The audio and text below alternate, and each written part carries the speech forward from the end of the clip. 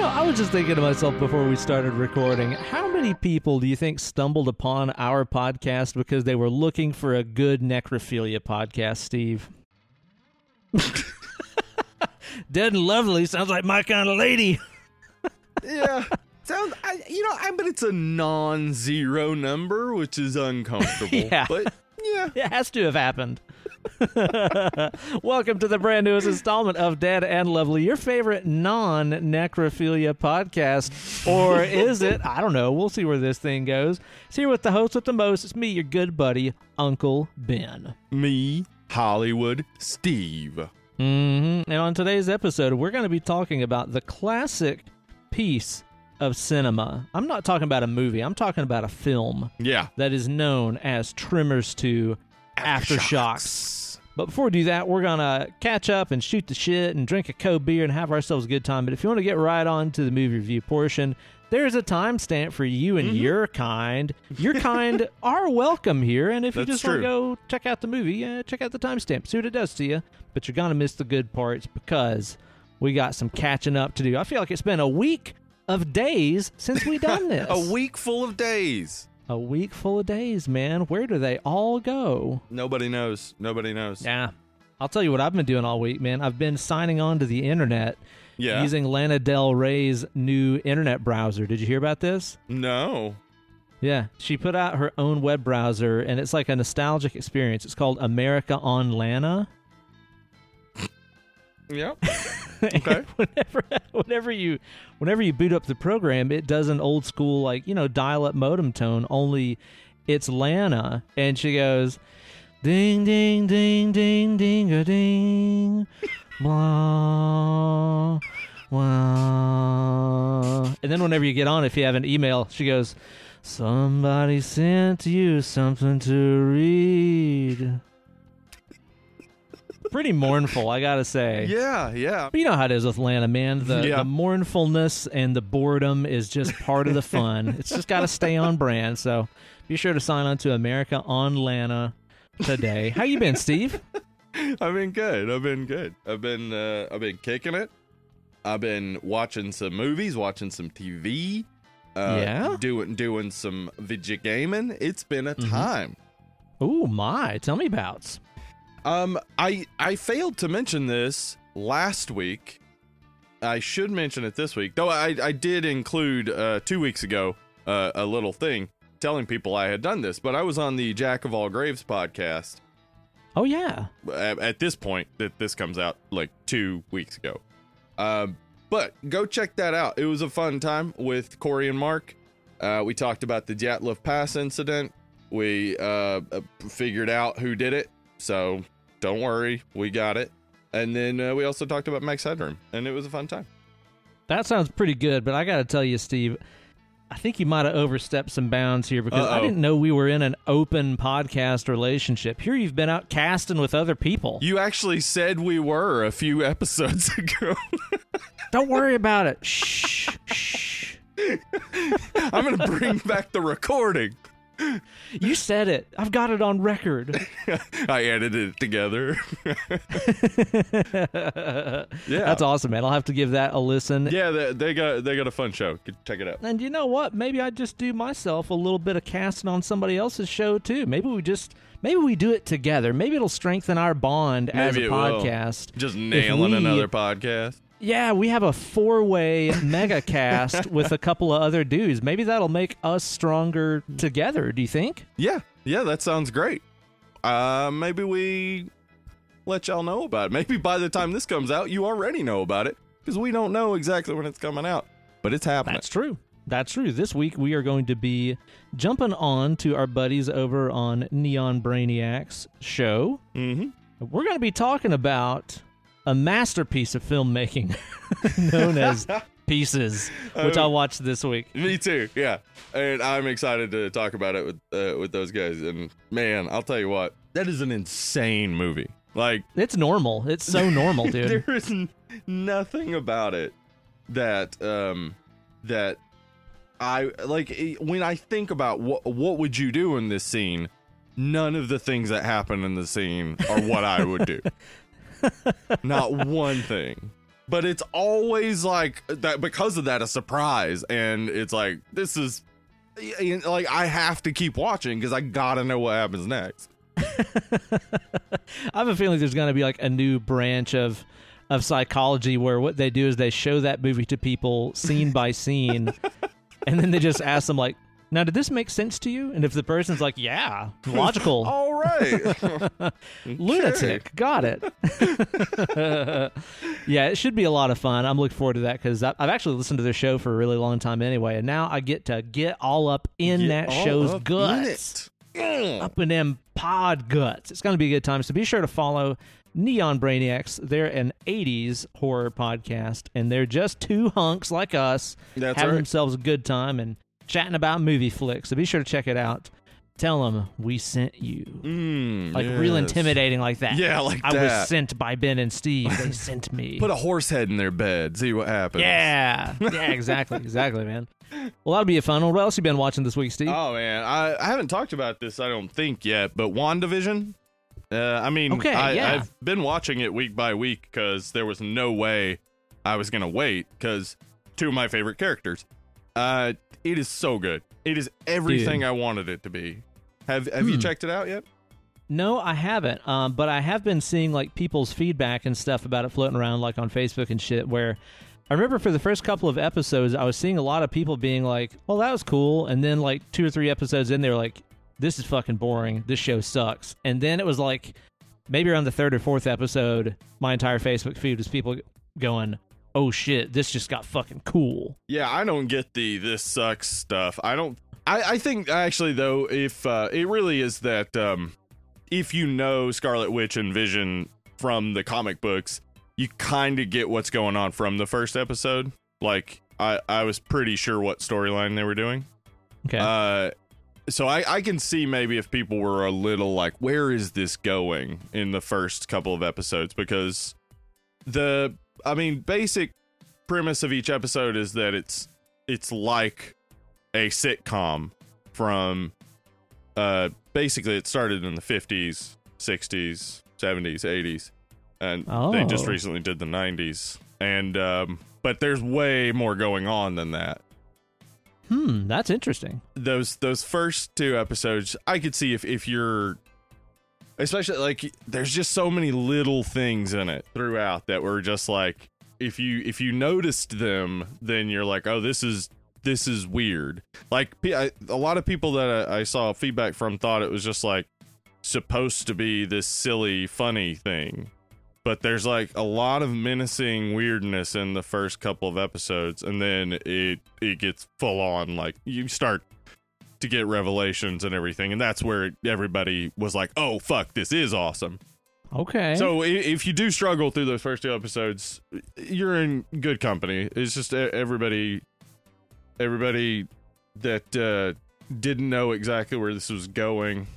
It's easy to see where you might lose a little patience, but I'm telling you, well worth it. Sounds like they just need to take the advice that the Eagles gave us so long ago and get over it. Get over it. Let's kill all the lawyers and let's do it tonight. What? Badass, dude. Fucking badass. Upper middle class people's problems are the shittiest problems. They're real, dude. What are you talking about, man? They had it rough, dude. Let's kill all the private jet plane pilots and let's do it tonight. Right, guys? Huh? Is your private jet plane pilot a piece of shit, too? Mine wouldn't get me Ritz crackers. Life is hard. I'm wearing a Henley. I thought that the Henley was because of Don Henley, by the way, when I was a kid. Maybe it is. Is it? I don't think so. I just remember like hearing that this shirt is called a Henley, and I was like, Don Henley shirt? Yeah. I was a dumb kid. Wouldn't it be incredible, though, if Don Henley ended up getting murdered by like an Ed Gein type killer that made a Henley shirt out of his skin?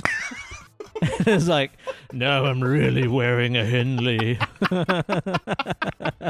That'd be amazing. Just like 2 or 3 buttons up top, you know. That would be amazing. Yeah. It's a classic look. Yeah, it is a classic look. So yeah, go for it. I mean, don't in Minecraft. Don't kill Don Henley, please, and make a skin suit out of him. Please don't. But if you do, trademark Dead and Lovely. We get at least 30% of that. And you heard it here first, guys. Come on. Yeah, I need to watch that WandaVision. It sounds interesting. Check it out. I understand if anybody is waiting till it's all up, too. Because it is killing me each week to wait. That's like the only thing that I dislike is that I have to wait each week for the episodes. Because it's just like every episode you're like, oh, I want more. I want more, please. Well, it sounds like you just need to take a little piece of advice from the great songwriter Tom Petty, who once said, the waiting is the hardest part. The waiting is the hardest part. I'm going to be doing this the entire episode, just so you know. I'm ready. You know, I used to think that the Petty was because of Tom Petty. You thought that shirt, the Petty? Yeah, the Petty, So don't kill Tom Petty and make a shirt out of him. Wait, damn it. He's already gone. Actually, if you want to make a shirt out of him, depends on where he's buried. You could probably get away with it. Yeah, that's true. It's true. What else you been watching this week? We also watched the old Last Drive-In Valentine's Day special, which was a fun time because they showed Tammy and the T-Rex first. Fuck yeah. Yes. 10 out of 10. So fun. God, that movie's so great. And then The Love Witch, which is a gorgeous movie. Probably not well suited for a second movie on a Friday night horror movie marathon because it's slow and definitely doesn't have the fun over the top feel of Tammy and the T-Rex. So it's like it was a huge gap. But they had Anna Biller on who directed The Love Witch, and she was great. She like super smart, really like good eye, really like knows what she's going for and nails it. Like I didn't realize that the film was shot on 35 millimeter because it looks so like well defined. Like there's it doesn't feel like film. It feels like quality HD. And like she sort of explained how she got that feel through lighting and stuff. But man, that movie is gorgeous, The Love Witch. We'll talk about it sometime. Maybe we do that, man. Did you guys do anything for a Valentine Day, by the way? Emily slept, I think. I love it. Huge fan of that. Yeah, she worked the 2 days before, so she was tired and she slept, and then she got up and studied. And no, we didn't really do anything. Cool. It's a fake holiday, man. It is. I mean, like we don't need a reminder to love each other. We just do that, right? That's a good way to be, I think. I think that's a good way to be, man. We usually just kind of use Valentine's as a good excuse to eat some fancy food and stuff, because usually what we do is we go to like Sitar Indian Buffet and pig out on their mega special Valentine's buffet just because it's awesome. And you just want everybody to know we're not having sex later. We're going to smell like garlic and spices. It's fine. But, you know, of course, that wasn't going on this year, so we were just like, we'll just kind of stay in and make like a great tuna steak dinner. Oh, yeah. And that's about it, you know? It's just like, nice. Use that as an excuse to have some good food. It is crazy to think back, though. Like, last year, we did our buffet thing. We went and saw Romeo and Juliet at this Central was Cinema. Just before. Yeah. Oh, wow. We're coming up on the year mark, huh? Yeah. Yep. Brutal. Ooh, buddy. I know, man. So it's just crazy to think back at like, wow, a year ago we had no idea what was coming down the chute for us, you know? No, we did not. Even Woof. Yeah. That's crazy. Yeah. I've also been playing some Vidya game. You've been Del Reying, huh? I've been Let's get back to Lana. I've been playing some video games. I wanted to update anyone who's been following my Crusader Kings 2 saga. It's been a saga. Wait, hold on. Previously on Dead and Lovely. I forgot the name of our show. The Crusade for Crusaders. Boom, ba-da-dum, boom, ba-da-dum, boom, boom, boom. Ben, I tried to play Crusader Kings 2 and it didn't work. Boom, ba-da-dum, boom, boom, boom, boom.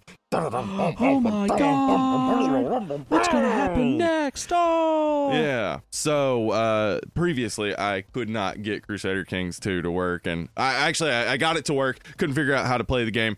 Watched somebody else play the game. Couldn't get it to work then. Finally got it to work. Played the game. Ben, let me tell you about my Irish Earl who had 10, count them, 10 children. Look out. 5 with his Spanish wife. Ooh. 4 with his niece. And 1 with his bastard daughter from that niece. Why are you making your dude fuck all weird? I didn't. You don't make him. They do it on their own. How like life this It's is. insane. I love this game. It's like watching a soap opera. It was like, what the fuck? He's gonna keep. He kept having a relationship with his niece the entire time he was married to his Spanish wife, and she didn't seem to have a single problem with it. And then his niece had a daughter who grew to adulthood, and he was like, all right, gonna hit that. What? Okay, hang on just a second here, because this just sounds too crazy to be real. I've got to Google the credits of the developers and stuff on this game. Let me just type this in. Exactly as I suspected. Head designer, writer, George R.R. Martin. It's clear as day, his influence. I think if he was playing it, he'd be like, not enough incest. Yeah. We got to turn up the incestometer. A little more incest here. Ooh, Yeah. ugh. But it is, I mean, as far as ridiculous civilization type games go, it's really fun. So if you're into that and you like watching medieval soap operas play out right in front of your eyes, Crusader Kings 2. There's a Crusader Kings 3 if you have a PC and not a Mac, or if you have a Mac that has the specs to run it. Macs are not for gaming, Ben. No, It's that's so what I've sad. heard, man. I do wonder, though, if the guy that did try to listen to this podcast because he thought it might have been a necrophilia podcast, if he was, listening to that part about fucking the niece and stuff, and he was like, this show's getting pretty good again. All right, yeah, all right. Gonna rate and review this on iTunes. I'm also into incest. Incest necrophilia is my thing. Wonder if there's a podcast for that out there. Dead and lovely and niecely. No. I don't know. I don't know. Niecely. Niecely? That's not even a word, dude. Anyway. But be sure to rate and So, review yeah. on Apple Podcasts, please. Yeah, head on over there. 5 Let them know stars. about Ted and Lovely and Niecely. So what you been watching, Ben? Man, I've had a little bit of time this week to catch just a few things. Not all that much this week. So I've had kind of a busy one. Been working on a lot of video stuff and all that for the YouTube channel. Mm-hmm. But, we've been kind of having this tradition of on a Saturday just watching just some brain candy, just a fun flashback movie. Yeah. And this week we ordered ourselves some brunch, got it to go, took it home, and we watched Splash. Yeah? Okay. Mm-hmm. Mm-hmm. How'd it And go? it was full of Daryl Hannah Mm-hmm. not being Elle Driver from Kill Bill, surprisingly. Oh. What? She's not... Mhm, yeah. Huh. I thought she was that in every movie.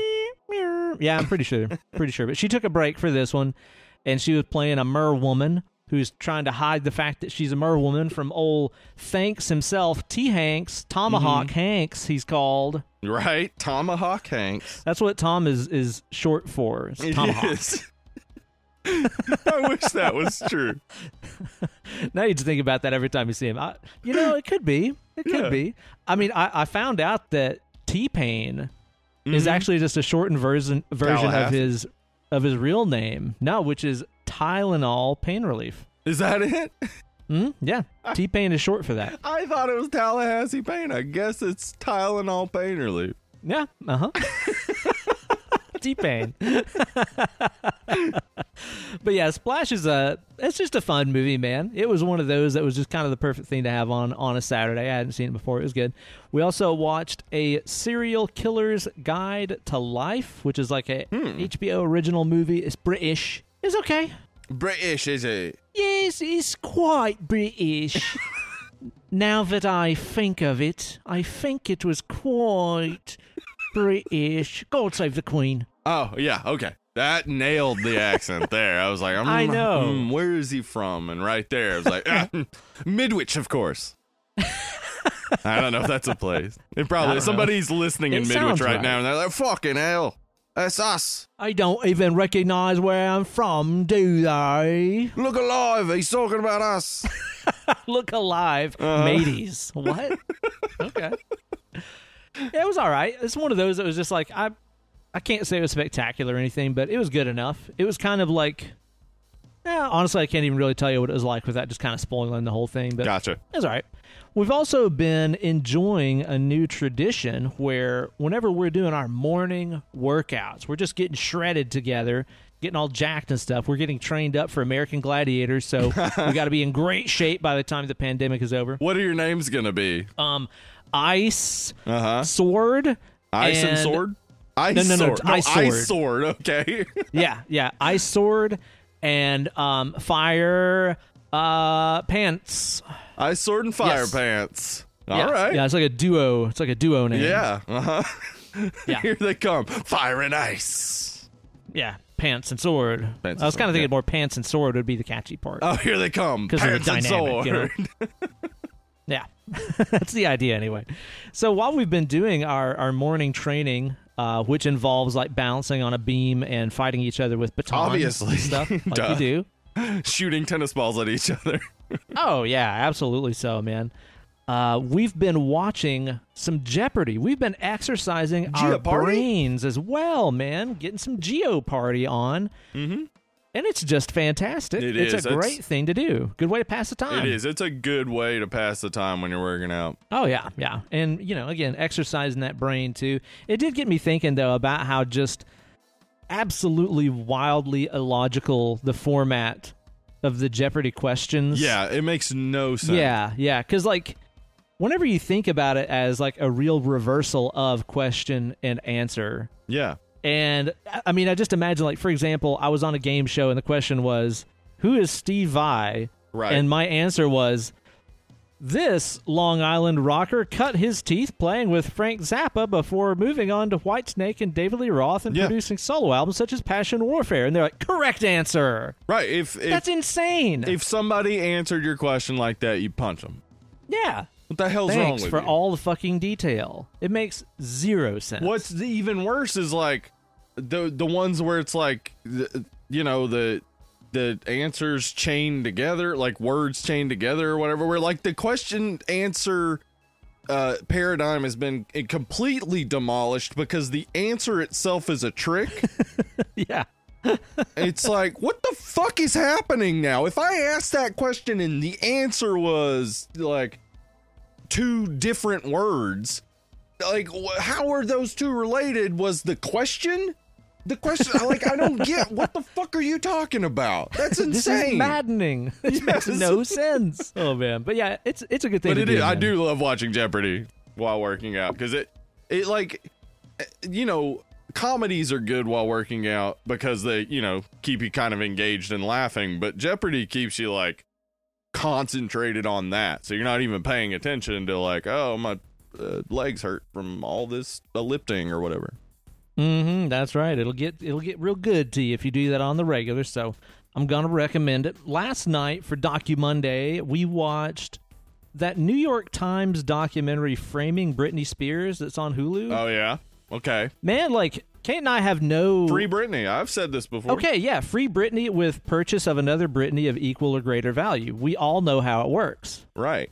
right? Yeah. And like Kate and I aren't particularly interested in Britney Spears, like never really have been, never cared for her music really or anything. But I'd heard a lot of people talking about this thing. So we decided to watch it, and man, it's pretty fucking dark. Like Yeah. I am totally on the same side as Leave Britney Alone guy. Like we laughed about it back then, but no, really. Leave Britney alone. Like the entire story of how this whole scenario went down feels like it was written by Chuck Palahniuk. Like it just feels like this is a Chuck Palahniuk story, you know? It's fucked up and it's dark. It is extremely dark. It's been dark her entire life. Her Yeah. family fucking sucks. It really, really does seem that way, as do the paparazzi and tabloids and Well, we knew they fucking suck. creep interviewers and Yeah. stuff. Like they're playing all these interview clips and stuff of her like in actual interviews and people asking her like, so are you a virgin? It's like, what the Yeah. fuck kind of fucked up question is that? Like, would you ever ask Bo Jackson that? Like, why would you ask anybody that? Yeah. Yeah, it's real fucked up the way. But I mean, the thing is, Britney's the poster child for it right now, but it's not uncommon. I mean, that the way that a lot of kids who come up through, acting as children, or specifically through Disney, as we've seen, a lot of people who come through Disney end up really angry about their fame. Because of the way they were treated and the way everybody celebrates what happened to them like it was positive. Like they got to be on TV, or they got to become famous, and it's like they were a child. They didn't know what the fuck famous meant. It was adults taking advantage of them. Yeah. And it's just so sadistically fucked up when you're like, hey, we all really liked that first single that she had back in the day, and I used to listen to that song, and I bought the album and all that. Now she's losing her mind and shaving her head. What an idiot. Like, what is the purpose of being entertained by shit like this? Like, is it really just to make you feel like, oh, they're no better than me. Look, they're fucked up too. Like, what is the appeal that people get out of seeing like celebrity meltdowns, especially ones that are hounded 24/7 by the fucking paparazzi and shit? It's got to be miserable. South Park nailed it when they did their lottery episode, the Shirley Jackson's lottery episode that was about this very thing, about how it seems that our society requires a pop star to sacrifice. Yeah. And it was in regards to this Britney stuff. So, like, it's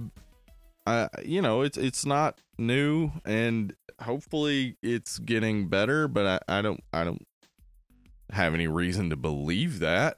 Right, yeah. Who's stepping in to put the brakes on it, right? Yeah. It's definitely, I mean, there is another side to it that has to be observed that is a negative I've seen. Everybody kind of assumes that every child actor had this same experience, which isn't true.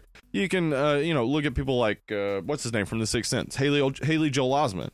In interviews, he's talked about his like child acting and stuff, and his parents never really pushed him to it or anything. It was just something he kind of wanted to do. They let him do it. He went back to school, like there are normal child actor experiences.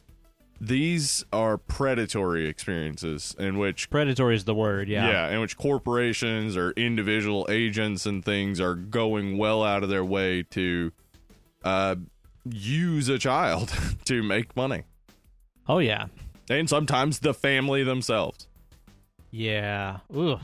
Yeah, it's a good watch. Like, it's definitely worth checking out. I want to watch the rest of the series, too, because they've got episodes on a bunch of other stuff. It was, like, really well put together and everything, so cool. I'm going to recommend it. Get learned and leave fucking Britney alone. Chill out. Absolutely. But, I mean, don't leave her alone now. Yeah, she needs help now. Now we need to be with her. We all need to be on her side, because the courts are against her. Mm-hmm. Like, it is an injustice against an individual who didn't do anything but entertain people. Yeah, for real, man. For real.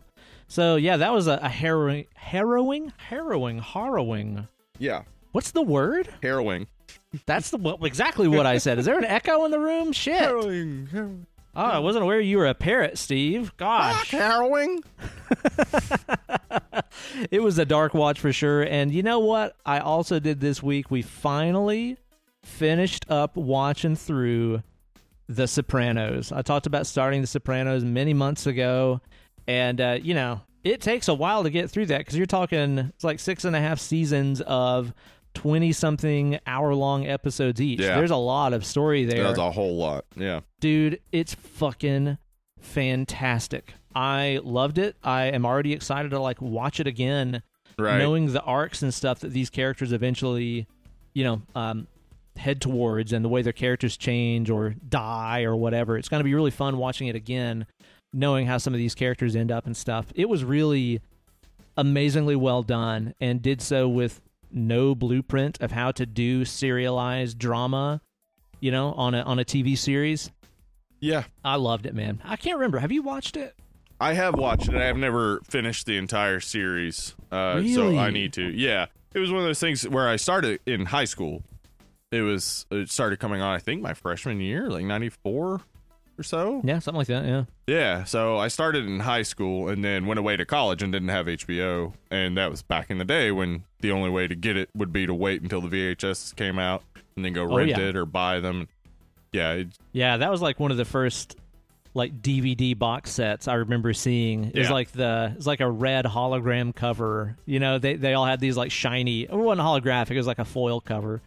of The Sopranos. Those are like the Friends box sets and stuff like that. That's total flashback shit right there. Yeah, man. that was crazy. Like, because I think X-Files was one of the first that it was like you have to see all the episodes when they air, or wait until like a few years later they come out on video. And even then, they didn't release all of them on video at the time, so it was like you're just getting the best of the season. And then Sopranos, when that came along, it was like, well, no, you have to have every single episode like that. You've got to see it all. There are no Monster of the Week episodes of Sopranos or whatever. Yeah, it's all tied together. Yeah. Yeah, man. I'm going to miss it. I'm going to miss the amazing performances. I'm going to miss those whack jobs. Yeah. And I'm definitely going to miss all of the gabagool. The gabagool. We were talking about this before. And guys, we've got a couple pitches for you. Trademark Dead and Lovely. It's right here. It's been in front of us the whole time, and I cannot believe we have never thought of this. Hit him, Steve. Italian zombie movie. Yep. Gabagools. I mean, come on. Boom. It's right there. It's a legion of Italian zombies. You could do this like Giallo style. Marinara blood just going all over the place. Absolutely. It would be really funny if when the zombies got shot, spaghetti and meatballs flew out. That would be really funny. I think that would be Mia. good. Now, here's number 2. This has been pushed it even further. What are we doing, Ben? I got some ideas. I got some ideas right here, man. Okay. And this is one of those things where, we all love reliving the 80s and stuff right now. We're remaking, we're putting shows in the 80s and movies in the 80s and stuff. It's all coming back anyway. I'm just saying, let me set the scene for you, okay? Okay. A guy inherits his dead grandmother's house. She's from the old country. He inherits Noni's house. Mm-hmm. And so they get called over to go through all of her possessions and stuff, clear the house out for sale or whatever. He's going through the basement, and he finds on a dusty shelf a jar of Noni's marinara that's from the old country. It's a taste of the old country, right? Right. And it's all dusty, and he wipes it off. He opens up the jar, but little does he know, he summons up all these crazy fucking spaghetti monsters and stuff from the old country that Noni brought back with her. It wasn't marinara, it was a containment unit. Oh, no. What's in there? So now you've got these nasty little Italian demons hiding out in sandwiches. They're popping up out of a big pot of minestrone soup and splattering everywhere. It's a crazy montage. It's the trailer for Gabagoolies. Gabagoolies. Dude. Trademark Dead Lovely. This has to happen. Here's the scene. This is the one that's going to get him. A chef leaned over some marinara, takes a little spoonful, tastes it. A ghoulie pops up. That's a spicy meatball. Somebody please make this so that we don't have to. The world needs it, man. The world definitely needs it. I'll tell you what I need, Steve. I need a Co-beer right around my face. Like I noticed, like there's no Co-beer anywhere around my face right now, and I think that seriously, nowhere near. This is definitely a problem. So I'm gonna crack one open here. This is one that I got a little while back because a couple of beer snob friends of mine said that it was really good. But I'll be the judge of that, you fucking twerps. Boom. Yeah. Dude, you talking about cracking open a cold one? Probably got that necrophile guy back on board. Oh, yeah, that's true. Oh, gonna crack open a cold one? Huh? Yeah? Is she hot? Huh? Oh, no. Or is she cold? Huh? Huh? Fucking weird. Go away. We don't want your patronage, sir. Okay, I'm gonna open up a Duchess Cherry. This is a authentic sour cherry ale. It is from Belgium. Cherry. It's a 6.8%. I want to say that I had this beer long ago. Okay. And I didn't like it, but it was before I liked sours. It's just a sour ale, or it's made with sour cherries? It is a, let's see how it describes itself, malt beverage aged in oak casks with natural flavor added. Parentheses, cherries. Huh. So, it is I think it's kind of like a creek style kind of beer. Okay. So straight pouring from the out. creek. Pretty frothy. Yeah, it was made in the creek. Made out of creek water. If you got a frothy crick, you got a problem. They make this with hose water from Belgium, I heard. Only the finest hose water. Hose water. What are you drinking today, Steve? I got me a spicy water here.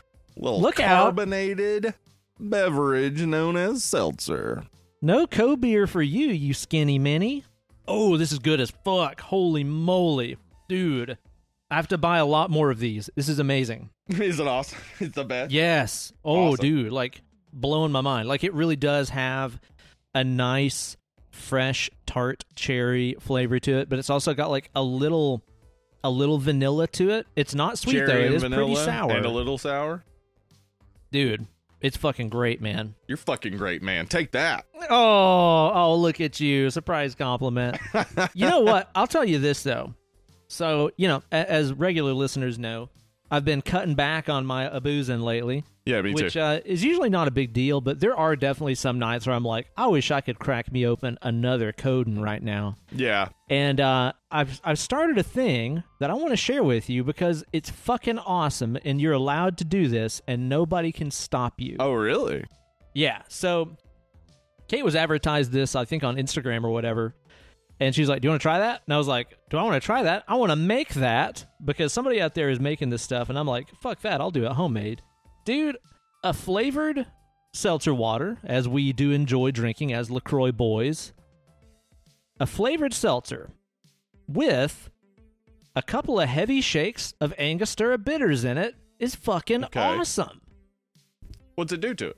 Dude, it's giving you all that spicy, clovey, cinnamony goodness on top of a nice, refreshing, bubbly beverage. I love Angostura bitters anyway. That's just like one of my favorite flavors ever.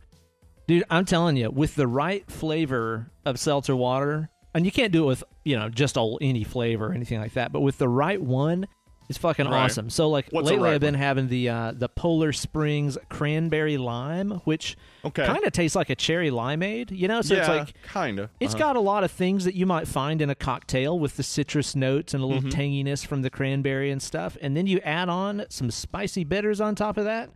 Oh, man, it's going to get real good to you. I'm interested in this. I can see a lot Do of it. different applications. And, of course, there are other types of bitters you could even try. That's true. Yeah, that's right.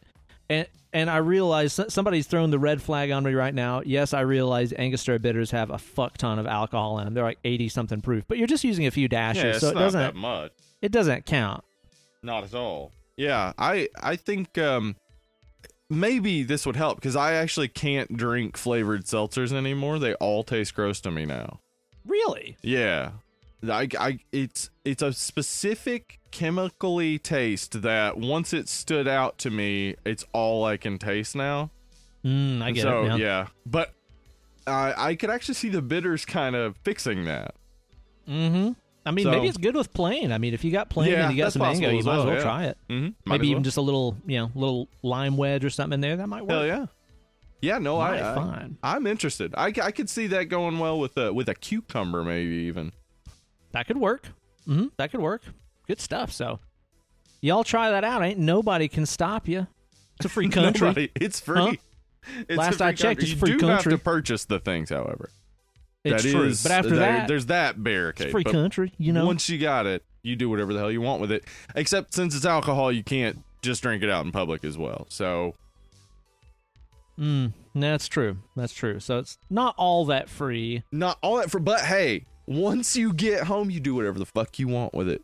That's right. And even if I do catch you doing it in public or something like that, maybe you're driving a car and you're just shaking some bitters into your soda, I ain't gonna tell nobody. I ain't no squealer. Unless you're pouring bitters into your soda, then we got a problem. Yeah. Oh, man. That's good stuff. So try that out sometime. And you know what, Steve? Now that I'm getting myself thoroughly beered up right here, I'm just getting like a little bit nostalgic. And maybe part of it is because of the subject of today's movie, Tremors 2, which, Yeah.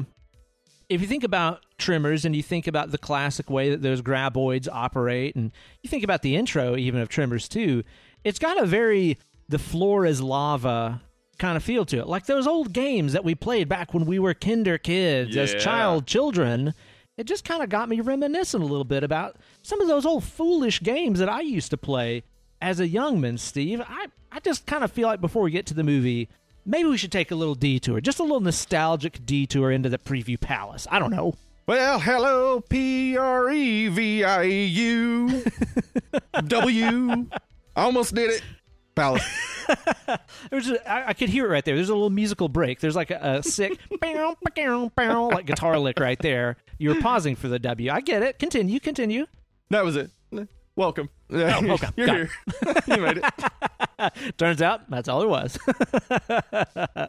And Steve, considering that we got that floor is lava vibe out of here, it just got me thinking maybe we give these bustas a little bit of a rundown about the kind of foolish fun that we used to have as kids. Maybe we give them a personal top 3 stupid, imaginary, just dumb games that we used to have fun with as little old redneck boys stomping around in the dirt around the chicken coop. Yeah.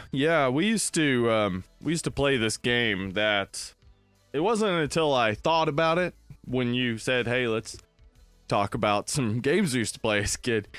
It wasn't until I thought about it that I realized that my brother and his friends were just beating us up.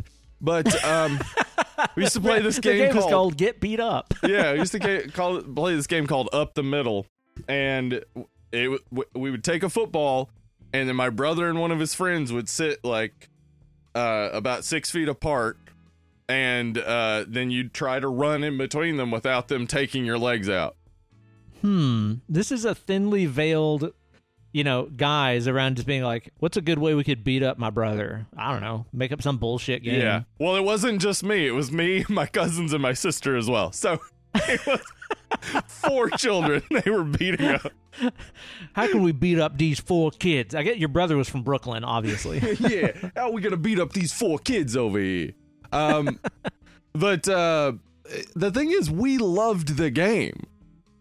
Like, we thought it was so much fun. Because it was almost impossible to get, like, through them. But if you did it, it was like, fuck yeah, I did it. And then they, like, fucking give you noogies and arm burns and shit like that. No, I think they were getting as much of beating us up as they wanted to by knocking us. Like, if we got through there, it was like, hey, whatever, beat up the next kid. Yay for older brothers. Beating us up. I absolutely have no negative memories of it. So It was weird when I thought about it and was like, wait a second, they were just beating us up. Because it never hit me. It was always just like, that was a fun time.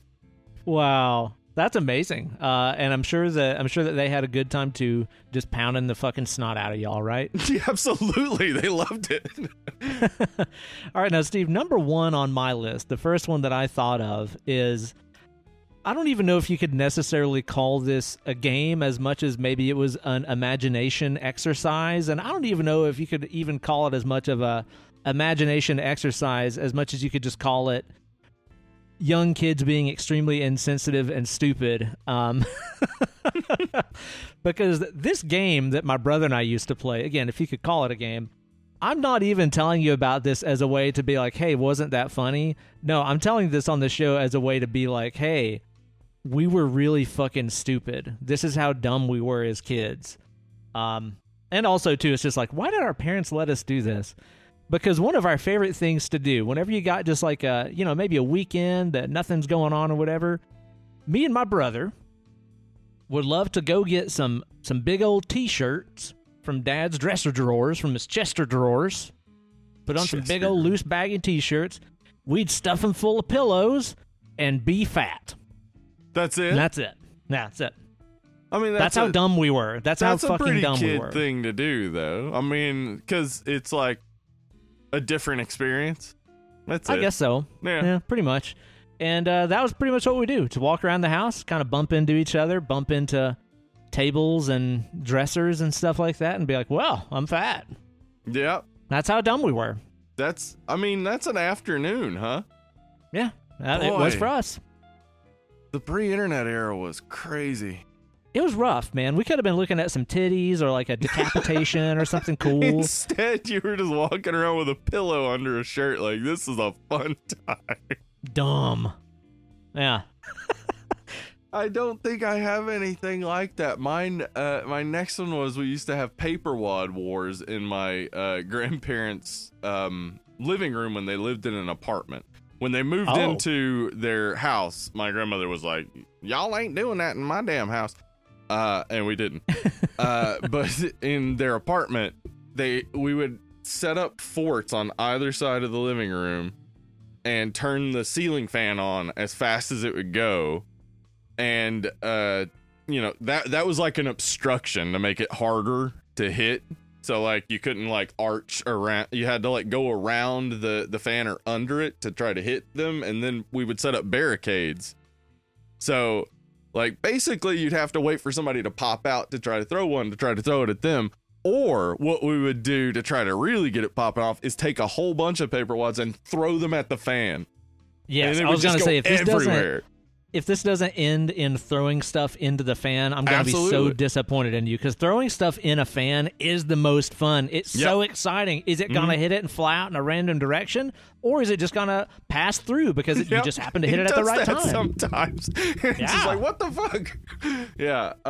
Man, that was so much fun. We would also like make paper airplanes too, because we figured out, well, you can make airplanes that'll like dive bomb into their fort. So, like, we would make airplanes and, like, put a penny in the front and, like, throw it so it would dive bomb into their fort and try to hit one of them. It was a fun time. Or just take a bunch of paper airplanes and, again, throw them up at the fan and see what happened.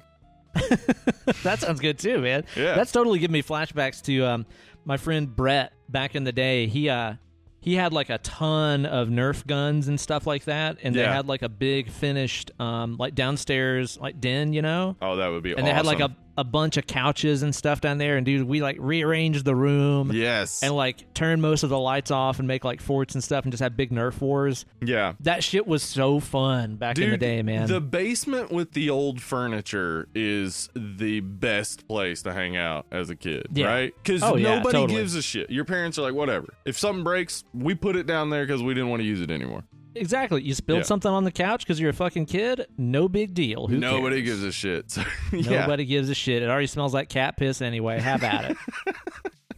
Good times. Yeah. Yeah, absolutely. Any kind of like war type game was always a lot of fun as a kid. So had a lot of fun with those.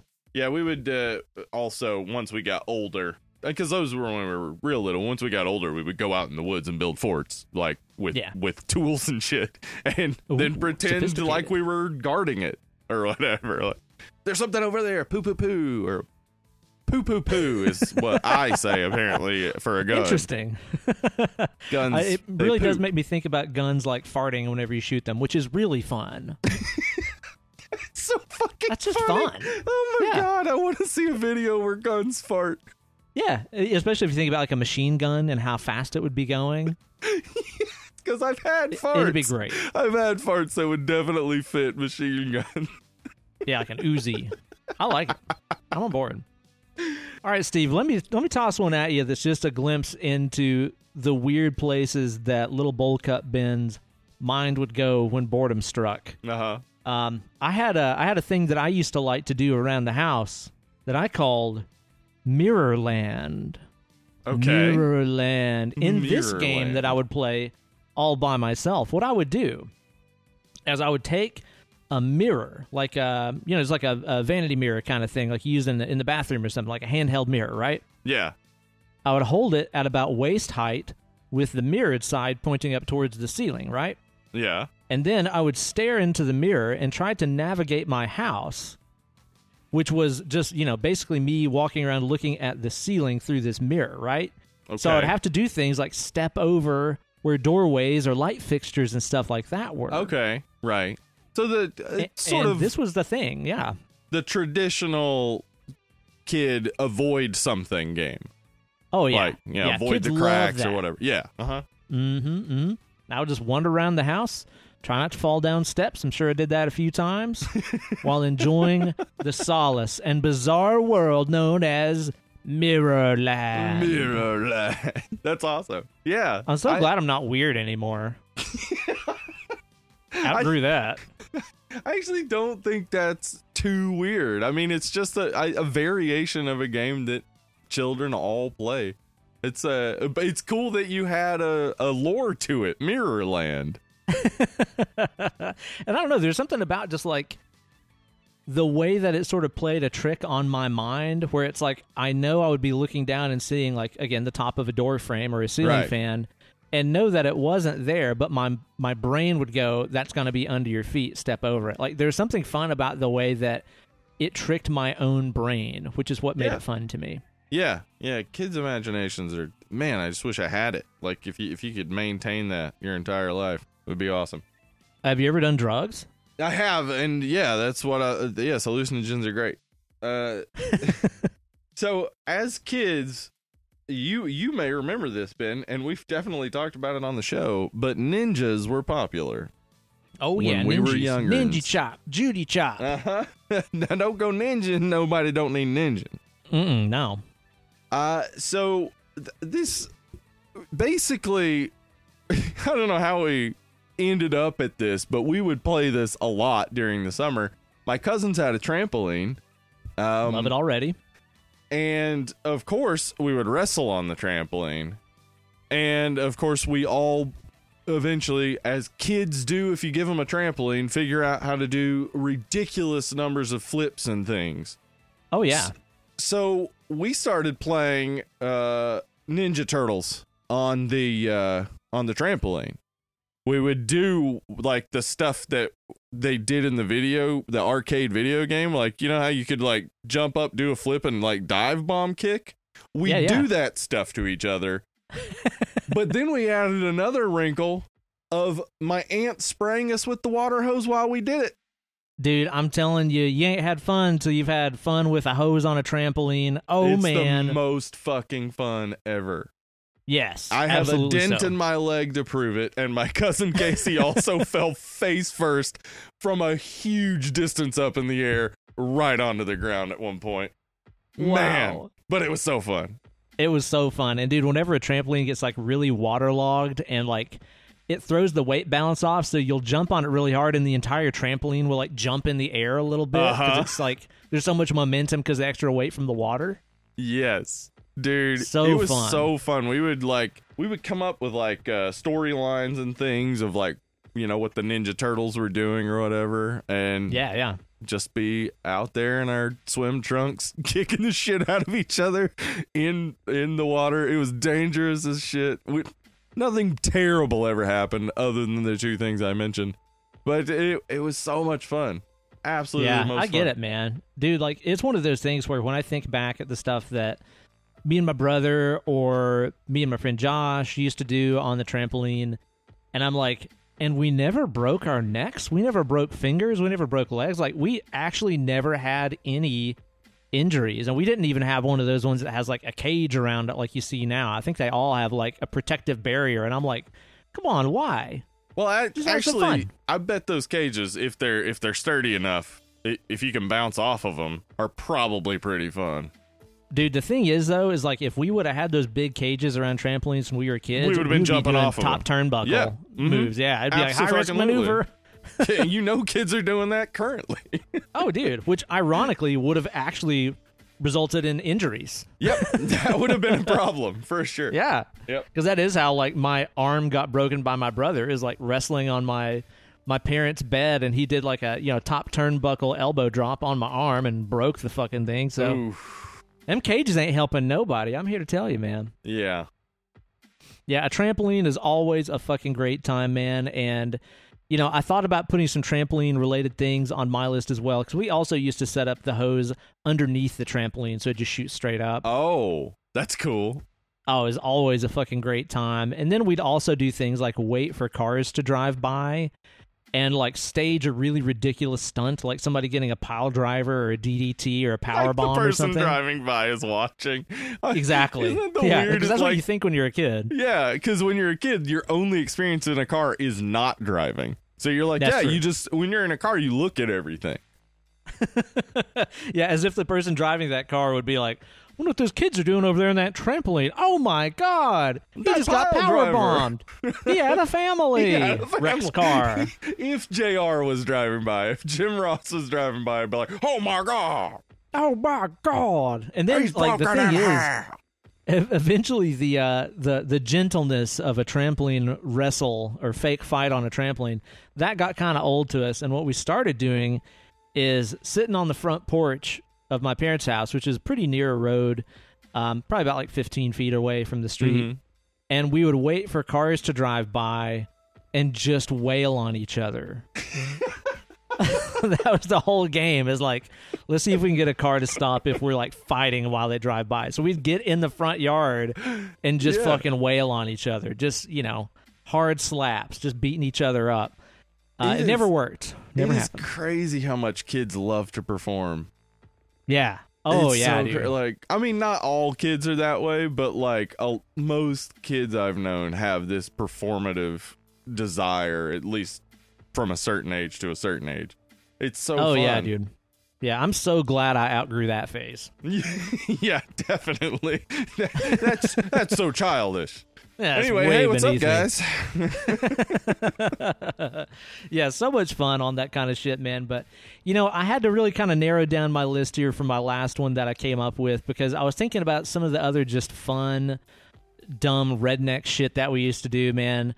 Probably the trashiest of which is we had some homeschool friends, the Greenmans, Okay. who had and again, this is classic trash stuff. They had a 3-wheeler, not a 4-wheeler. Oh, man. They had a 3-wheeler. Yeah.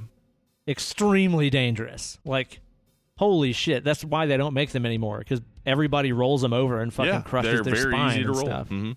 Oh, yeah. So, of course, what we did with their 3-wheeler and their big yard is we tie a rope to the back of it and then attach the rope to like a big piece of cardboard, just a big old piece of cardboard, and take turns just dragging each other around or being drug around, trying to shake the other person off, doing like fucking figure eights and 360s and stuff on the 3-wheeler.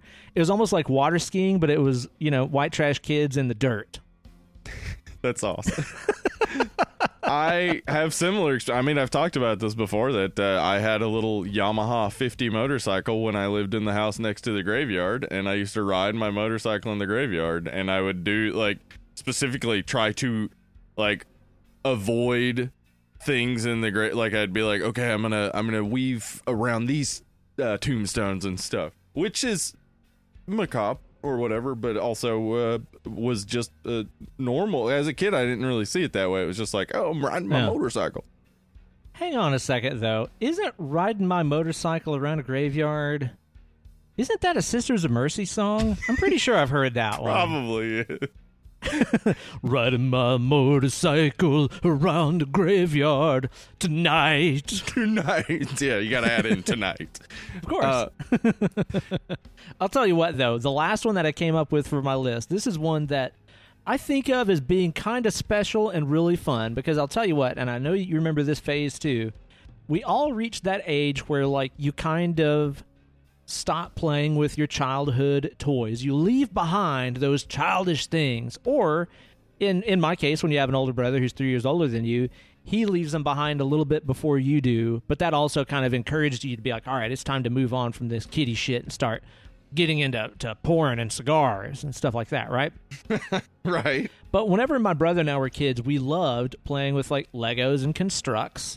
We did an episode, I think it was our Child's Play episode, where we talked about, like, our top 5 favorite kids' toys. Right. Mm-hmm. And Constructs was one of mine. We loved those things. It wasn't really like Legos. It was kind of like between a Lego and, like, an Erector set. I didn't know a lot of kids that had Constructs, but I thought they were really cool. And we reached that age where, my brother was kind of getting out of those things, and it was kind of encouraging me to go on too. But they were still kind of fun, and we gave those things a proper send-off, as it was kind of that age where, like I said, we were about done playing with these things anyway.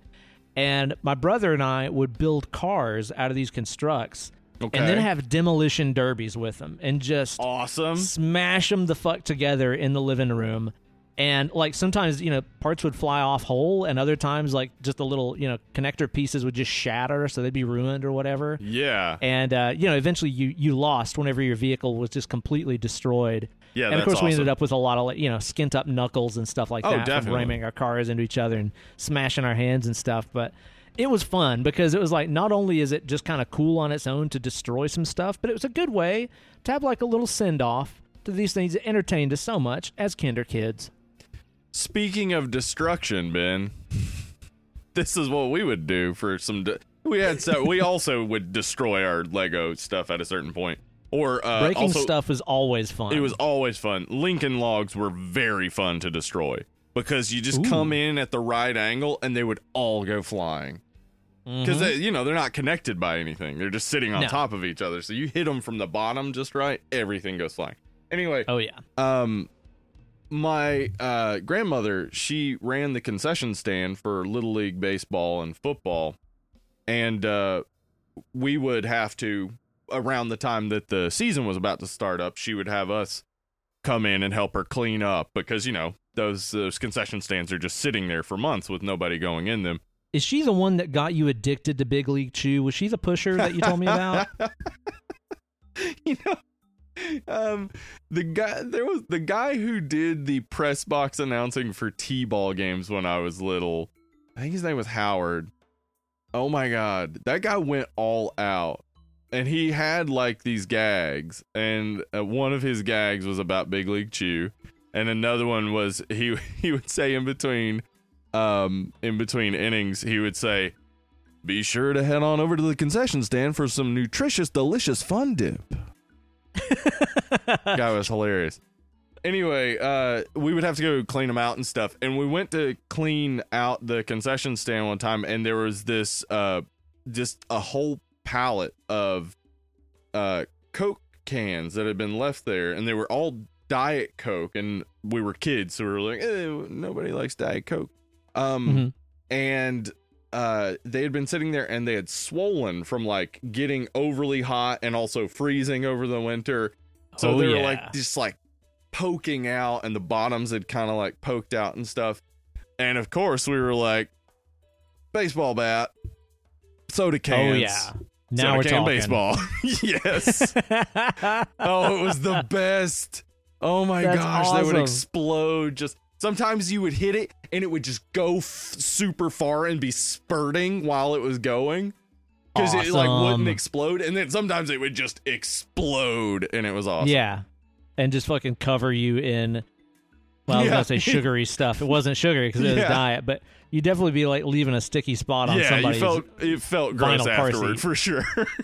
Worth it though. Totally worth it. That's awesome, man. Did you have any more to contribute to this hit list, Steve? No, those are, I mean, we also, this was a teenage thing. We saw a MTV True Life on freestyle walking, so we tried it out. It's what they eventually called parkour. But that's a lot cooler name than freestyle walking. It is, and freestyle walking wasn't nearly as like physically impressive. It really was just pretending to do skateboard tricks while walking. It was for kids that couldn't afford skateboards but still wanted to do sick tricks. Yeah, we would go to the Carson Newman Student Center and do it around there. There you go, man. There you go. Just good times right there. Good times. Well, I'll tell you what, Steve. I want to hear about those Dead and Lovely listeners' favorite childhood bullshittery and stuff like that, because I know we all have some stories about some dumb stuff that we did as kids, especially if you're born in the 80s like we are. So y'all be sure to let us know, especially if it involves some kind of really trashy stuff or like a heinous injury that resulted as one of the games. Those are always the best because kids getting hurt is funny. We all know it. So let us know about those over on our Facebook group, which is just a growing and getting so much fun interaction on the daily, except for some people that got kicked out of the group recently. Yeah. Those guys are stupid. Well, they don't listen to our show anyway. So. Yeah, they clearly don't listen to the show anyway. So, yeah. So, anyway, join up over there. What's the URL? It's facebook.com/Dead and Lovely. That's right. And you know what they say? It is the only reason that Facebook exists and why you should be on Facebook. Oh, no, don't put that on us. It is the only reason you should be on Facebook, but it is not the reason Facebook exists. We did not do this. That's true. That's true. But it is the reason you should go on. Well, Steve, the subject of today's podcast is Tremors 2 Aftershocks. after shit. that implies we didn't like the movie. This movie's great. We love it. It's great. No. I'm not dunking on it at all. No. It's a fun time, and I definitely did enjoy it. And this came out in 1995, but I only saw it for the first 96. time. 96? Okay, Yeah. well, I only saw it for the first time in 2021. In fact, Seriously? it was as John Mellencamp, I think it was John Mellencamp, once said, it was just the other day. Remember that song? Yes, I guess. I mean, I think it was Mellencamp. Yeah, probably. I didn't know where you were going with that. I was like, how's this going to connect to Little Pink Houses? Oh, yeah. Just like John Cougar Mellencamp said, I watched it in a Little Pink House the other day. I was sucking on a chili dog outside of a Tasty Freeze. So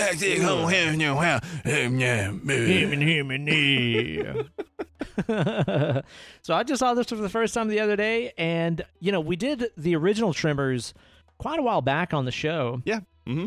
And I remember I just kind of thought it was okay. And I think honestly it's because I think the hype did it for me. I think everybody told me it was just like the best, most fun thing ever, and I watched it and I was like, it's okay, I guess. Mm-hmm. So I was like a little underwhelmed, but I think going into this one knowing the vibe of Tremors, where it's like, it's campy, but it's not like garbage. It's not.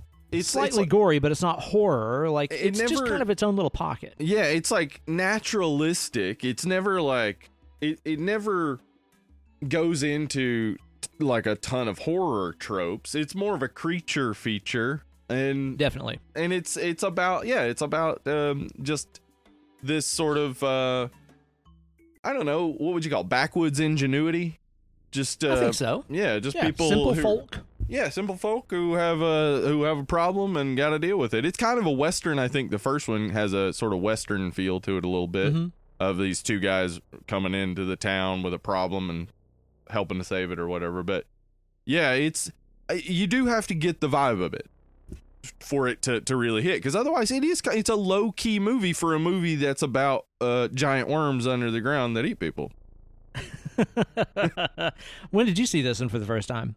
Oh, way back in the day, whenever it came out on video, because it was direct to video, and Tremors was one of those that we just loved as kids because it's silly and fun and funny. But Tremors 2, it was one of those things where you start watching it, and I was probably like 14 or so, or 15 at the time. You start watching it and you're like, wait, where's Kevin Bacon? And then you forget about it pretty quick. It's just like, okay, totally. This is fine. I mean, they explain away where he is, and it's like, yeah, it's fine, whatever, cool, I'm good with it. Yeah, same vibe. Same with like Reba and stuff. Like whenever I was going into this, I was reading that like, Kevin Bacon and Reba didn't come back, and I was like, oh man, how's this going to be any good? But I missed them, but I missed them less than I thought that I would, honestly. Yeah, and because Reba was the big over the top character along with Bert in the first one, but the gun nuts. Bert does a great job of just being the nut himself. I mean, because it's sort of limited to the main four. I mean, we have a couple of other people who are involved for a little bit, and then they get killed, and we just have our main four. Bert does more than enough to be the crazy one. Yeah, totally. And because there's a smaller cast of characters, I think you kind of get more screen time and more of his character and stuff, which is fun because like I think we all know, especially here in the South, like the mega ultra like military gun nut fanatic guy that's just always itching for any reason to get all of his fucking toys out and play Army Man. Absolutely. So I think the fact that we got to spend more time with that character because there are just less people in this movie was kind of okay by me. You say we all know that, and I realize, like, in the South, we all know that. Yeah. Tons of people listening right now are like, I have no idea what the fuck you're talking about. Yeah, but, I do not know him. It's pretty common in the South, Midwest, etc., to know that person, or several of those people who just have a ton of toys, and they want any opportunity they can to go shoot shit and blow shit up. Oh, yeah. And, I know that our UK listeners, they all got an uncle up in the black country who's got a trunk full of muskets, and he's ready to use them, isn't he? Full of muskets. Perhaps he's got a repeater in there as well. If you've got a problem with me, talk to the powder and ball. That was Australian, sort of. Was it? Sort of. I don't know where that was. It was somewhere on the map that Foreign. isn't America. Yeah, foreign accent, man. And Earl is our main returning character here. Of course, Yep. he and Kevin Bacon were kind of the wonderful duo that we had Yeah. together. They had such excellent chemistry in the first movie. Those two on screen together They're great. were just so fun together, man. That was just a great duo. So, again, I was going to kind of miss that aspect of this. But, man, Earl is fantastic. And Yeah, what a he's great. hairline that fella has. Just so thick. Yeah. Yeah, Thick. that Fred Ward. He's got some hair on him. Yeah, it's and we bring in Helen Shaver, who plays Dr. Kate Riley / the Playmate of the Month from 19 blah blah blah. Can't remember. Mm-hmm. So yeah, those are our main four. Here's the thing I want to talk about. Okay, so Reba and Kevin Bacon didn't come back. The production of this movie is so interesting, and I really think it added a ton of appreciation for me to the movie. Okay. Because I've always thought like, oh, it's good, but why was it direct to video? Like why Yeah, 'cause it's not doesn't like the it first one was a feel flop like or it's anything. direct to video? Like it doesn't Yeah. feel like a direct to video movie. Not, or at least not most of the direct to video movies I saw back in the day. Well, especially back then, yeah, direct-to-video meant it was going to be dog shit. Exactly. So $17 million budget was the original proposition. They were going to have Kevin Bacon and Reba McEntire back, and they were going to shoot it in Australia. Wow. Okay, that would be awesome. Yes, all sounds great. But Kevin Bacon got Apollo 13. And Okay, Apollo kind of a 13 is big bigger deal, than yeah. Tremors 2. So makes sense. For whatever reason, whatever. Whatever reason, he's going to take this little bitty project. Yeah, people have weird priorities, I'll tell you that. Yeah, it's true. Now, Tremors came out in 1990. Reba, popular as ever. This is like after she got out of that stint in rehab for her Frito addiction. You're right. You know what she likes. She likes Fritos. So fucking give them to her. We think you now. like the Fritos a little too much. This like is an Fritos! intervention. No. We're cutting you off from the Fritos. Look what they're doing to you. Here's your one chance, Reba. Don't let me down. We're going to have to write the this corn now. and the salt are turning you into a monster. Reba fighting addiction movie. Reba, as far as I know, was not addicted to anything. But anyway, so she was doing a tour in 94 when this was filmed. So this was a world tour. She's got time to go shoot a little movie. So the fact that these two weren't going to come back made the people at MCA Universal hesitant to make the movie. So they basically were going to pull out and not make the movie until a number of the actors, special effects people, and the writer volunteered to work for less money or free. The writer volunteered to direct the movie for free, so they wouldn't have to pay a director. Whoa. The script this is like was already passion written. project shit. Right. The script was already written. The people at Amalgamated Dynamics who did Death Becomes Her and Starship Troopers and Aliens, I guess a lot of them really liked the designs and stuff they had, and they really just wanted to make the movie. And so a $17 million project got cut down to a $4 million project with the exact same script. So they had to cut a few of the big set pieces, like Burt was gonna commandeer a tank, which they kind of make a joke of by having him have that remote control tank. Okay, that's fun. Yeah, so when you know those things about the project, it gives you a little more appreciation of what you're seeing. You're seeing the same level of quality as the first one for less money. People just really wanted to make it, so that's awesome. Wow. Here's what happened, though. As I said, it was made in 94, shot over a period of 27 days. They got this done quick. It didn't come out until 96 because they showed the movie to test audiences And unlike what they expected, test audiences loved it. So they were considering releasing it for a theatrical run because they didn't want to. They had not wanted to spend any money promoting it, so they were just going to go direct to movie or direct to video. And so they kept delaying it because they were considering actually releasing it, and then finally they decided, no, we're just going to do direct to video. They did release it same day in the theaters in Hollywood. But anyway, so this movie was like the little movie that could. Like, it really was like, I'm going to make it up that fucking hill. You're not stopping me. That's really, really cool. It's also just neat to hear, like you said, that everybody was just so passionate about doing this. They're like, yeah, fuck it. Give us $13 million less dollars. We'll still do it and just do more work ourselves for free.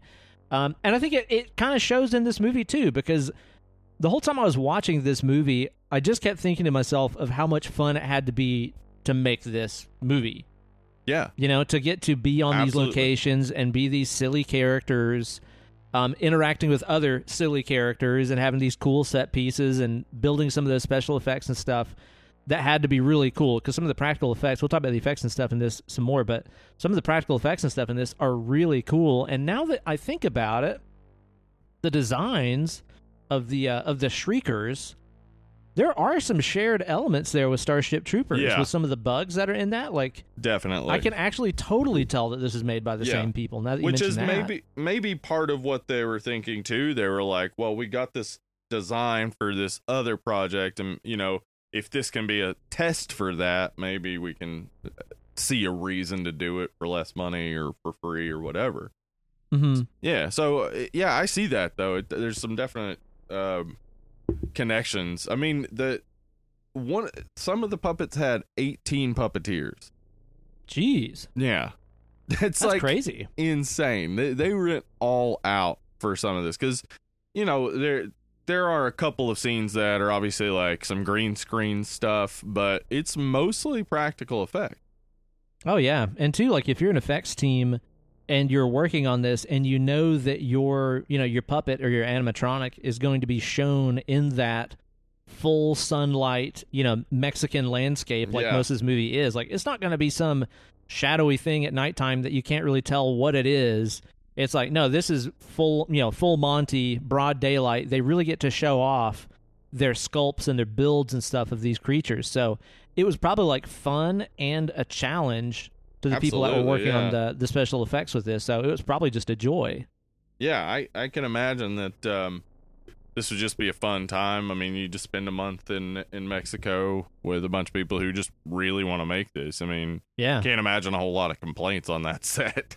Right, for real, man. And one thing about this that I was curious if it was going to address, as the part 2 of a horror movie or creature feature kind of thing often does, just sort of ignores whatever happened in the first one. Like, I think of it as the Ghostbusters 2 treatment, where it's like, suddenly nobody believes in ghosts anymore. Like, why? Didn't you guys see what happened like a few years ago in Ghostbusters, the first one? This movie shows you that, like, oh yeah, like the whole world knows about these things now. These people are on the covers of they're on the covers of magazines, and they've made money, and they've made fucking video games of this shit, as it would happen in real life. So, like, I'm glad to see that they kind of acknowledge that shit in this. You mentioned that video game, and I'm about to blow your mind. Gonna blow my mind. What are you telling me about? Darren Aronofsky takes inspiration from Tremors 2. What? Get ready for this. Do you remember a little movie called The Wrestler, in which Randy the Ram lives in a kind of shitty trailer?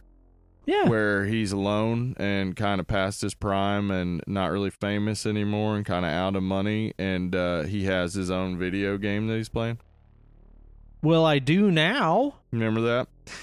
Did you know, Ben, and this is going to really solidify it, I think, that Christopher Garton, who plays Grady, was in both Black Swan and Mother?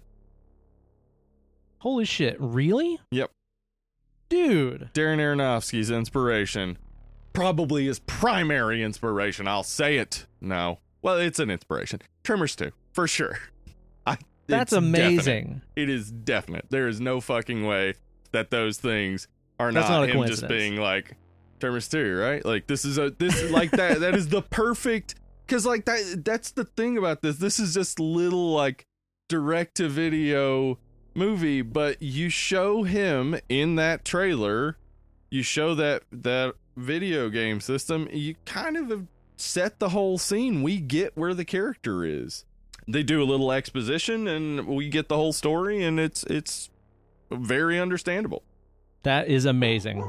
So yeah, I think maybe Darren Aronofsky saw just that sort of perfect composition of like this really well displays exactly where this character is, and that's my Randy the Ram character. Boom. I'm gonna kind of duplicate that. That is awesome. From just the direct-to-video Saturday afternoon fun of Tremors 2 to the highbrow Oscar-winning entertainment of Darren Aronofsky. That's right. That earns cool points for Aronofsky with me, too. Oh, for sure. Definitely. He likes things that are nice. Yeah, I would like to get some confirmation that is absolutely true.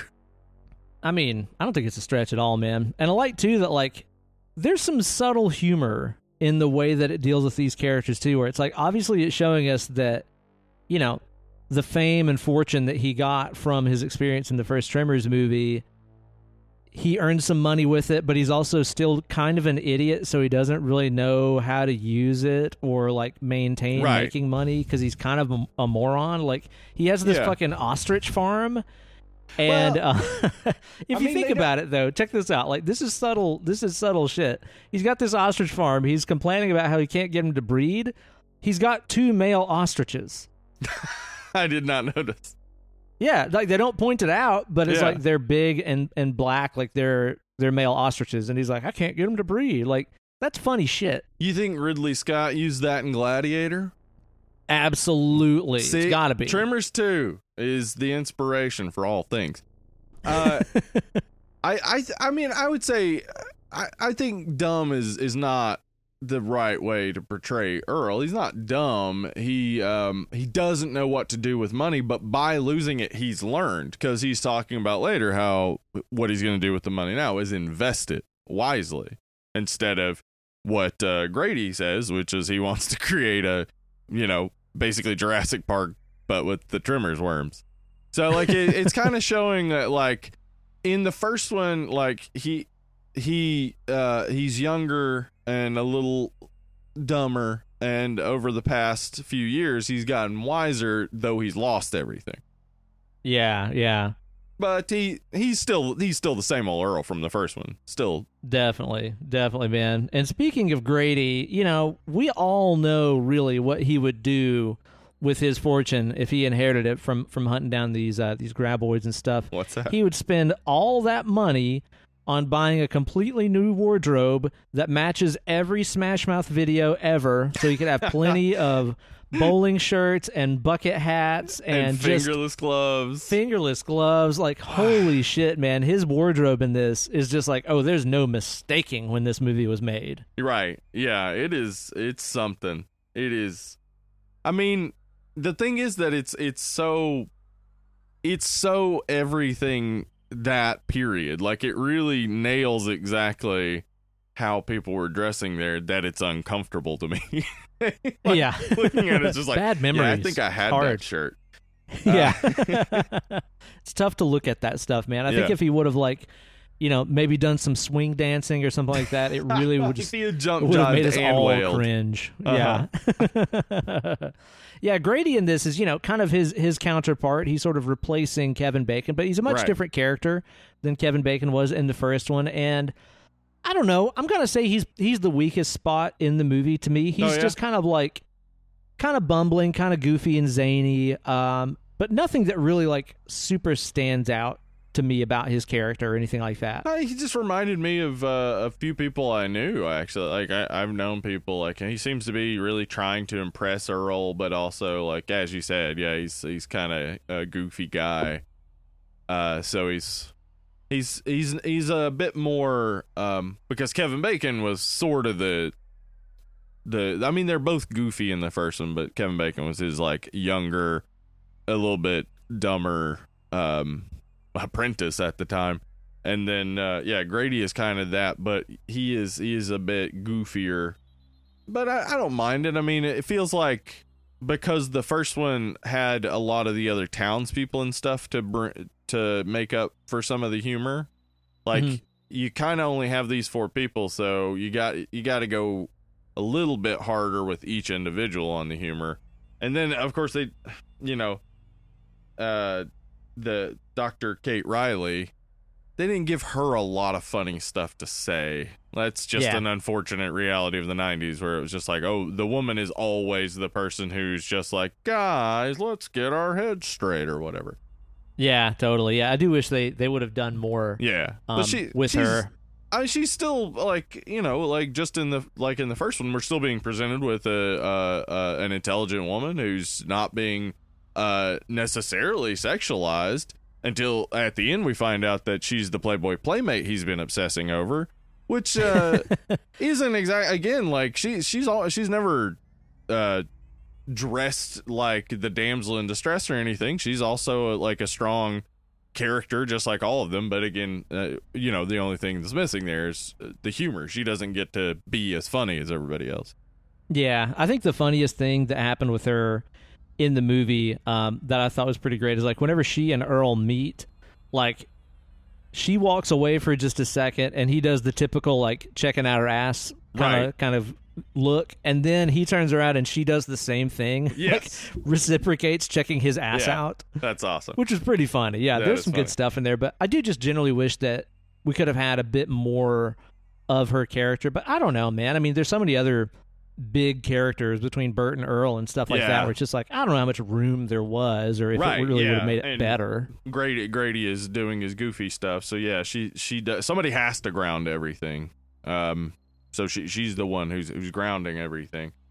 But yeah, they're all still like solid, strong characters. You like them all. Like nobody's the asshole. Everybody's working towards the same goal, etc. It's really just like one of those, because this isn't, I mean, it's horror technically because it's a creature feature, but it's not horror. It's just like a fun movie. It's just a fun movie. I mean, it's got its like, I guess, tension moments, but they're not high tension. It's like in any comedy where there's tension, it's like, well, it'll be dissolved in a second with a joke. Yeah, totally, man. It's just an easy to watch flick that really flies by, and it's just a really simple story, and I think that that's fine, because oftentimes, man, when you start getting into those sequels, and I've not seen any of the other Tremors sequels, so I don't know if it eventually comes to this, but so many sequels start getting into that thing where it's like, well, we've got to overcomplicate the fuck out of it and add in some kind of ridiculous history about where these monsters came from and blah, blah, blah. This is like, nah, they got some in Mexico now. We're going to send the guy that did the first job. We're going to send him down to Mexico, send him down there with a couple other people, and they have to go hunt them. Oops, turns out they've evolved, and there's these other ones that get into some situations, and they beat the monsters, and that's it. Like, it can actually just be that simple, and that's fine. I mean, they do have the obligatory explanation scene where she talks about how they're Precambrian. Oh, yeah, that's right. Which is... Okay, so she says they existed at the same time as like single-cell organisms, but then she says they're not from space, and I'm like, I don't see how that's possible. If life had only evolved to single-cell organisms and then these things existed, they're from space. Yeah, anyway, it would have to be. But there was a scene they cut from the script for, to save some money, where there were going to be like people shooting at the worms with muskets. So I assume that was going to be like a history scene. So the budget actually eliminated the thing that would have been less fun for you. So that's good. Like, okay, well, sometimes that's a happy these things accident. happen where like not having the money actually serves the movie, because I agree with you that's not necessary. We don't need a flashback to like, oh, they've been around for this long or whatever. Who cares? They're underground worms, and these movies are fun. Oh yeah, man. And let's talk about the creatures here, because obviously they're kind of the main attraction. In the first movie, it was the graboids were essentially like Jaws on land. They were like sharks that could pop up from under the ground and swallow you up, and exactly. That was kind of the premise there. And then in this one, I like that they kind of play with the idea that like, oh yeah, they've really kind of figured out how these graboids work. It's like, just don't touch the ground, and you can drive around this little remote control car to lure them and just blow them up. Like, it's easy. Yeah. Like, this is totally not a big deal to deal with these things. Yeah, they even have the montage, like, of them to Travis Tritt's TROUBLE. Like, oh yeah, just a fun old time of them just blowing up so like all the tension is gone from that. That's like so perfect that they did it that way, because it really does set up like, oh, this is just a fun worm killing thing, and then the Shriekers come along. Yeah, which are an evolved species of the graboids, and they have fucking legs, and they look like little chicken nuggets running around or something like that, and they'll kill your ass. They'll kill your dad. Yeah, so when we did Tremors, I investigated the like Tremors lore and stuff, and I don't remember how that all works, but Shriekers, like, they have different stages. At some point they have wings. It's okay, insane. All the movies after 2 are not like on the same level as 1 and 2, but if you like a sci-fi movie, and I mean sci-fi channel, not like science fiction. Yeah. I mean SYFY. If you like a sci-fi movie, go for those other Tremors. If you do not. They don't reach this level of quality ever again. But we do still have some graboid action in here, and the shots where it shows the giant, land worms coming up through the ground and swallowing people up and stuff look every bit as good as they do in the first movie, maybe even better, honestly. Yeah, I agree. It looks great. I love that he has that graboid mounted on the wall that it like burst through. Oh yeah. It takes up like the whole fucking wall. Yeah, it's awesome. I love that, man. Yeah, like he's got like other little animal heads, and then that thing takes up the entire fucking living room. It's so ridiculous and awesome. Those things look great. It was good to see them again, but it was also cool to check out the new design of the Shriekers and stuff. And whenever they show those with practical effects, when they're puppets or animatronic or whatever, they look fucking great, man. They do look great. Actually, I had to check this because earlier I said 1 was operated by 18 puppeteers. It's 16. Sorry, I overshot Not impressed. it. Not impressed less anymore. Impressive. But yeah, they're so impressive. Like, they have so many different models and things that do different stuff, and they just, man, like, it's amalgamated dynamics. At this point, they had done Death Becomes Her. Like, they had already like showed off their ability, and Starship Troopers was coming up. So like, this is kind of, I do really wonder if they've like took the pay cut because they were like, okay, well, we'll test our designs for Starship Troopers, and that'll like, work for both movies, and we'll get to see what works on a smaller scale for a bigger budget movie. Yeah, do a practice run and see what's going to look good doing practical versus CG. It looks great. The green screen stuff does stand out a little bit, but it's when I think of it, I compare it to a movie this was made in 94, a movie that was made and came out in 99 or 2000, or maybe 98, the first Harry Potter movie. Oh, which had like a way bigger budget than this did, and the CGI looks like shit. Yeah, and this I know. Looks like, dude, better, I think. I agree. Like, we were watching this, and I was like, the CG isn't great. Yeah, it's not great, but it does look better than things that I've seen in much newer movies. Like, even stuff from this side of the 2010s, I've seen that has worse CG than this. Yep. And this is done in 94. That's ridiculous, man. I know. I'm just like blown away. Like, just the more I got into the production and how all this came together, just blown away by how dedicated everybody was to this. And it's interesting because the first Tremors did okay at the box office. It wasn't like a runaway hit or anything. But what happened was, it was one of those early movies that did extremely well in the home rental market and in home video.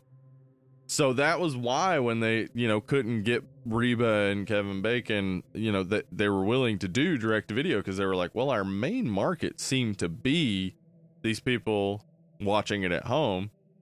Might as well just go for it. And like at that time, direct to video, like the idea that all these people got on board for a direct to video sequel, that like in the 90s, that was the lowest quality. Like that was, you knew it was shit. Yeah. But they're like, no, we're going to go in and fucking make it. We're going to really put all our effort into it and make it a good movie and have a good time. And they did. Like, I'm blown away by that. Yeah, I agree, man. And some of my favorite special effects shots in this are like some of the really simple ones where they'll blow up a graboid underground and it just kind of like rains gore on them. Like stuff like that's just fun. Yeah. But then some of the shots that we get later on where you see, like for example, they find that one graboid that has just kind of beached itself, and then there's that like huge bite out of it, and there's all these like really nasty, slimy, gory bits just kind of hanging inside of it and stuff. Yeah. Really fucking cool, man. I love the shot where we see the Shrieker being born, and it's just kind of like vomited up. It's just so nasty and gross and well done. It's like a really great looking effect. Yeah. It's just like, I don't know, like, this isn't the perfect movie or anything, but no, I struggle to find things to complain about with it because it just feels fun the whole time. Yeah. Like, yeah, honestly, you know what it is? If A Hot and Ready Pizza was a horror movie, it would probably be Tremors 2. Yeah. Yeah, that's kind of it, where it's like, you know what? It nails exactly what you want. And it's not expensive. It's not over the top. It's not fancy. It just does the job. It hits the spot. It's like if you went to an Andrew WK show and you were complaining about like somebody missing a note or something. It's like, I think you don't understand why you're here. like, you're here to have some fun. Yeah, this movie is really just like, let's have some fun. Let's try some stuff out. Let's see if we can kind of bring that vibe from the first one back. And I think they did. I think they hit it even without Kevin Bacon, even without Reba. I really think the humor is better in this one than the first one. Mm-hmm. Like not necessarily Grady, as you said, who's a little bit overly goofy, but like the when they're sitting there and they have their umbrellas and they just have those like frilly pretty umbrellas, like that's just such a really, like there's so many little like dry humor moments, which is I guess maybe why you're recognizing Grady as a problem, because everything else is kind of more dry. Like the when he calls up Bert and and Bert says, "Can you believe she actually blamed our problems on the collapse of the Soviet Union?" And Earl says, "Well, you did take that kind of hard, Bert." Like, like that's just this a subtle little joke, like, because like his whole shtick was in the first one was his like talking about how the Soviets were going to invade and everything, and now that the Soviet Union has dissolved, it's like, what is his life about? It's just like a good little subtle joke that nods back to the original and also like works really well. For the character. Makes sense for the character. Like I like all that. Like the humor works really well for me. Yeah, I totally agree with all that stuff, man. I do wish that there could have been some more gruesome kills, and I don't know if that was a budget thing or if that's we got to keep this PG-13 thing. I think that's the feel of the first one too, that there wasn't a whole lot of like big gore. So yeah, I think it probably was like, and that maybe they got that from it doing well in the home rental and home video market. That usually meant families were watching it. That's true. That's true, man. You know, if you can still hit with the family, because like I would say nothing in this is gonna be like, I'd say if you got a kid of 10 or so, they're probably fine to watch this movie, right? Like there's nothing in here that really is offensive. No, because as far as like the kills go, I mean, we see that one dude's like severed hands that are clinging to the back of the truck, or whatever, which is great. Like that's a fun, like campy bit of gore right there. You got the one guy getting swallowed up by the graboid, which looks really, really good. It does. The guy getting like pulled through the window and stuff like that all looks really, really, really great. So I don't know. I could have done with some more, but at the same time, I'm kind of thinking of this tone. Only people are getting like splashed with buckets of blood, and I'm like, I don't know. That would be kind of weird, wouldn't it? Let's talk about. We're gonna have an intervention right now. Uh-oh. Everyone, go back and listen to the Anna and the Apocalypse episode, or maybe the porno episode. You have a tendency to wish that every movie was directed by Peter Jackson. I want some splatter in this motherfucker. Right. I like what I like, Steve. The heart wants what it wants, and I want a fucking mess on screen. God damn it. Yeah, I that is something you do regularly. Like, if it is schlocky, if it's supposed to be humorous, you want it to really go over the top. Give me buckets, baby. Yeah. Give me buckets. I don't agree, but I see what you're going for. I mean, obviously, there are tons of movies we've talked about like that are awesome. So I get it, man. I get what you want. Like Evil Dead 2 type of thing, where it's just oh man, way over the bring top, it on. so much gore. Give me that. I think that's always gonna be the issue when it comes to if you're shooting for potentially family friendly or potentially like tween teen friendly, that you can't go too over the top, even if it's schlocky, because of the way the ratings board is gonna, or at least back then. I think maybe it's a little more lenient now if it's comical gory. I don't think it is seen as bad as it was in, the mid 90s when, know, Marilyn Manson made those kids shoot up a school. Oh man, and how about this? All of our parents were right about Marilyn Manson all along. They Who were. knew? Sorry, kid. Who knew? Sorry, mom, dad, etc. I always just kind of assumed he was a piece of shit. Let's be honest. I did too. Like, I never. Stunning revelation. I actually kind of assume that about everybody now, like everybody famous. Like, I don't see a reason to go all in on anybody. Don't especially if you're recording your faith voice in Marilyn Manson. What? Yeah. Why? Especially if you're recording yourself and putting it out on the internet.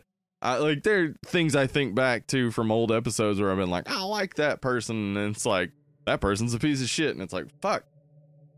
I like the work some people did. I don't know about them personally. Right. And also, too, I'm not trying to make any kind of belittling joke about all the horrible, fucked up stuff that he did to real life people. Oh, no, I'm not at all trying he's to a belittle piece that. of shit. Like a real piece of shit. And I never assumed that he was a great person, but boy, those stories are not good. Not great. No. Not great. No.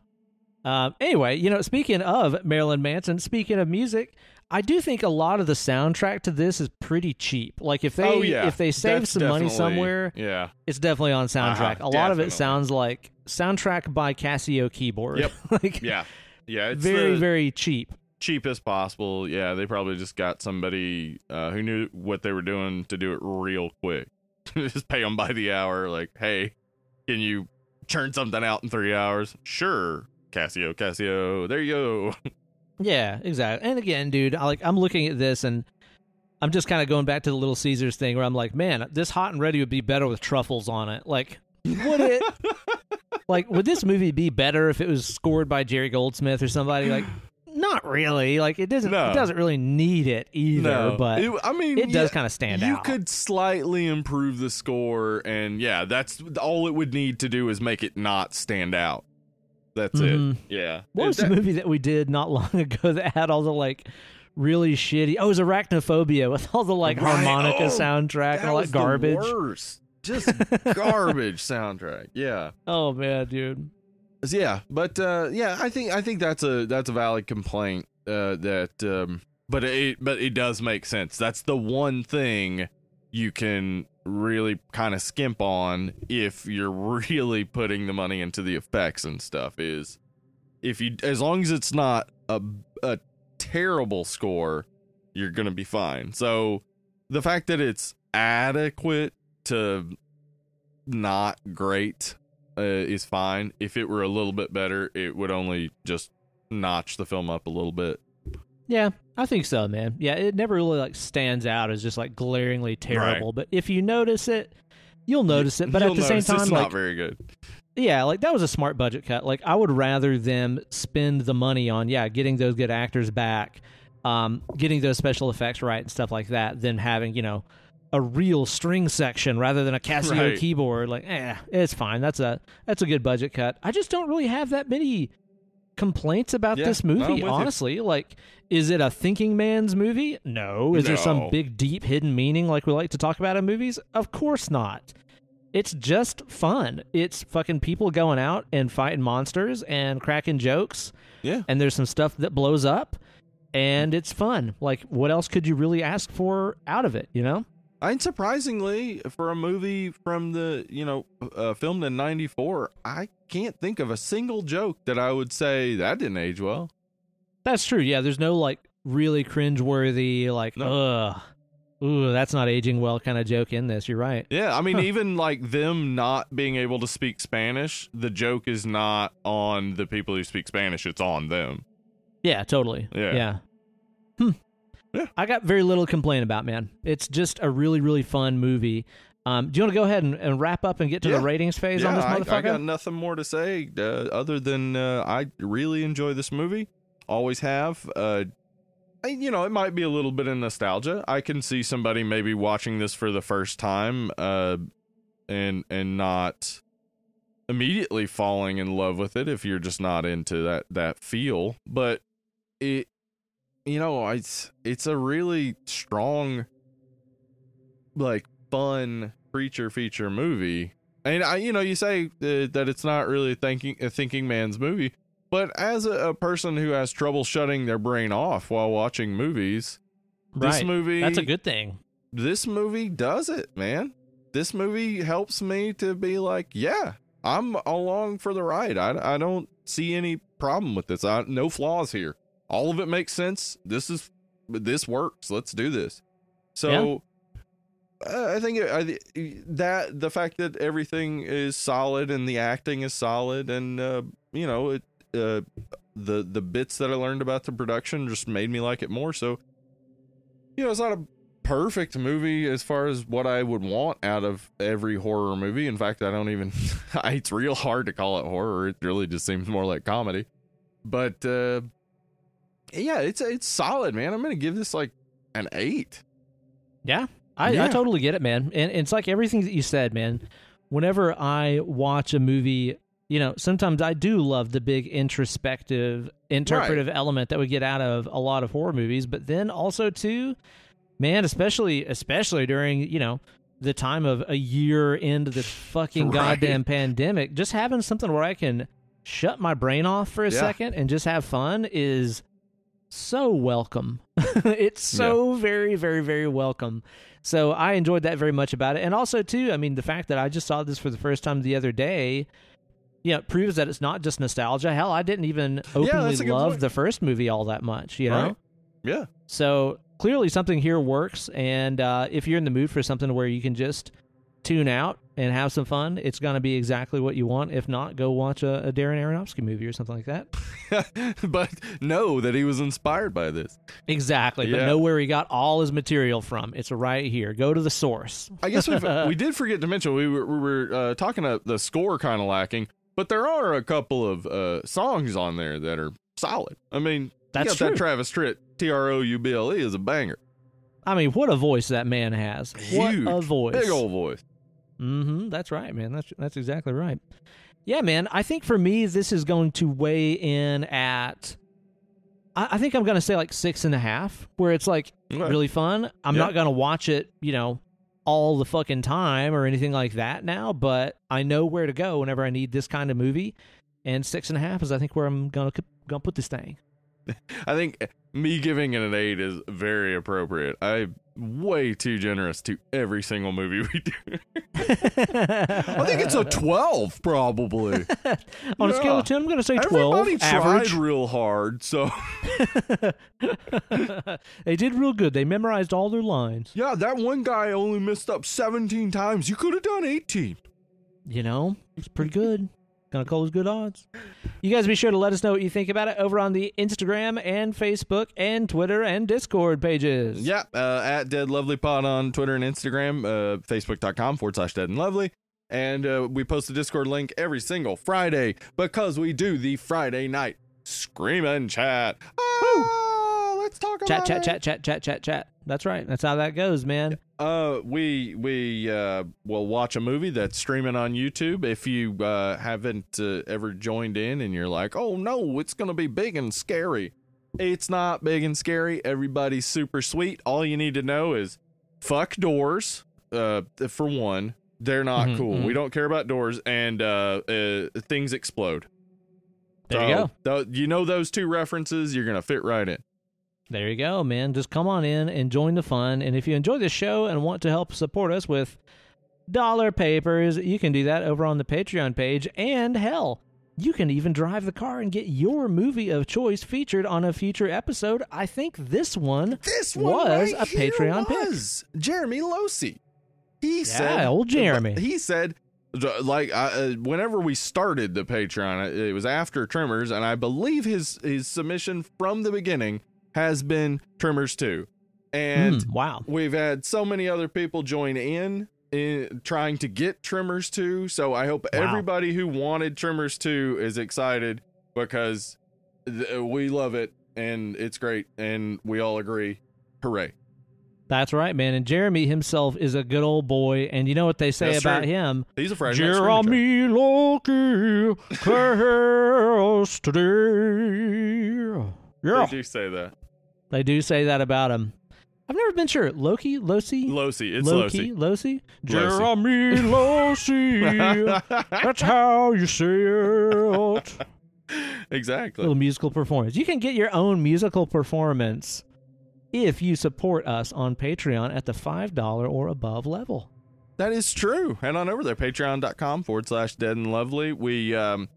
We got, what do you call them? The Patreon episodes. We got a Patreon episode on The Boys coming out. And coming up.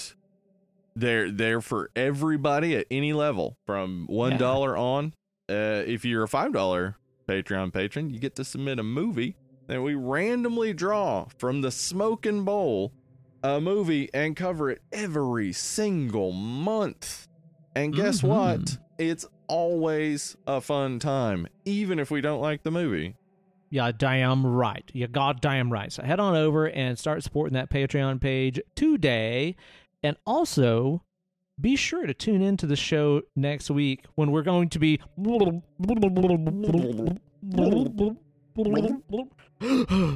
Sorry, Steve. I was underwater.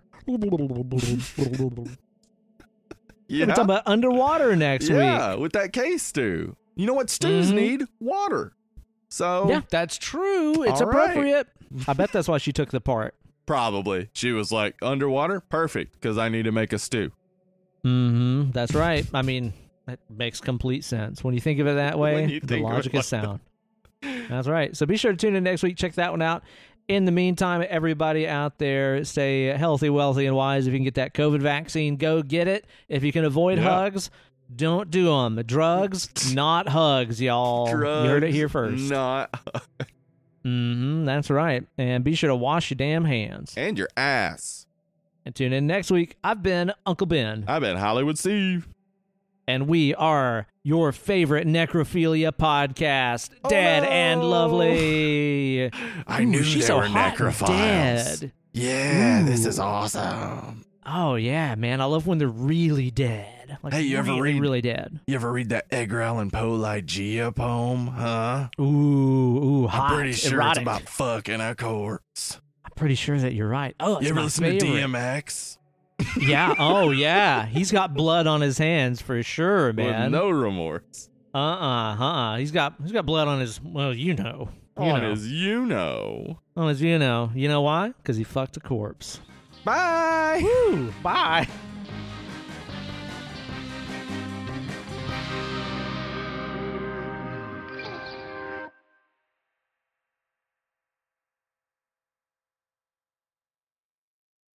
Ben, are you aware of the damn shoddy okay meme?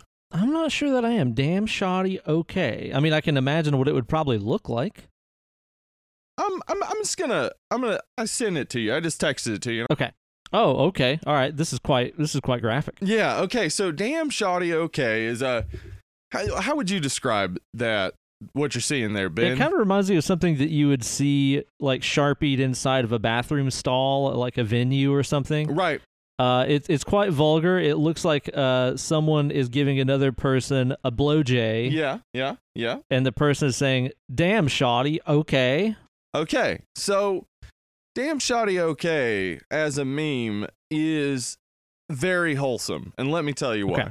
One, they're not going for, something lewd, trying to replicate exactly what it looks like for a person to get a blowjob. They're like, you get the idea. Kind of stick figure-ish.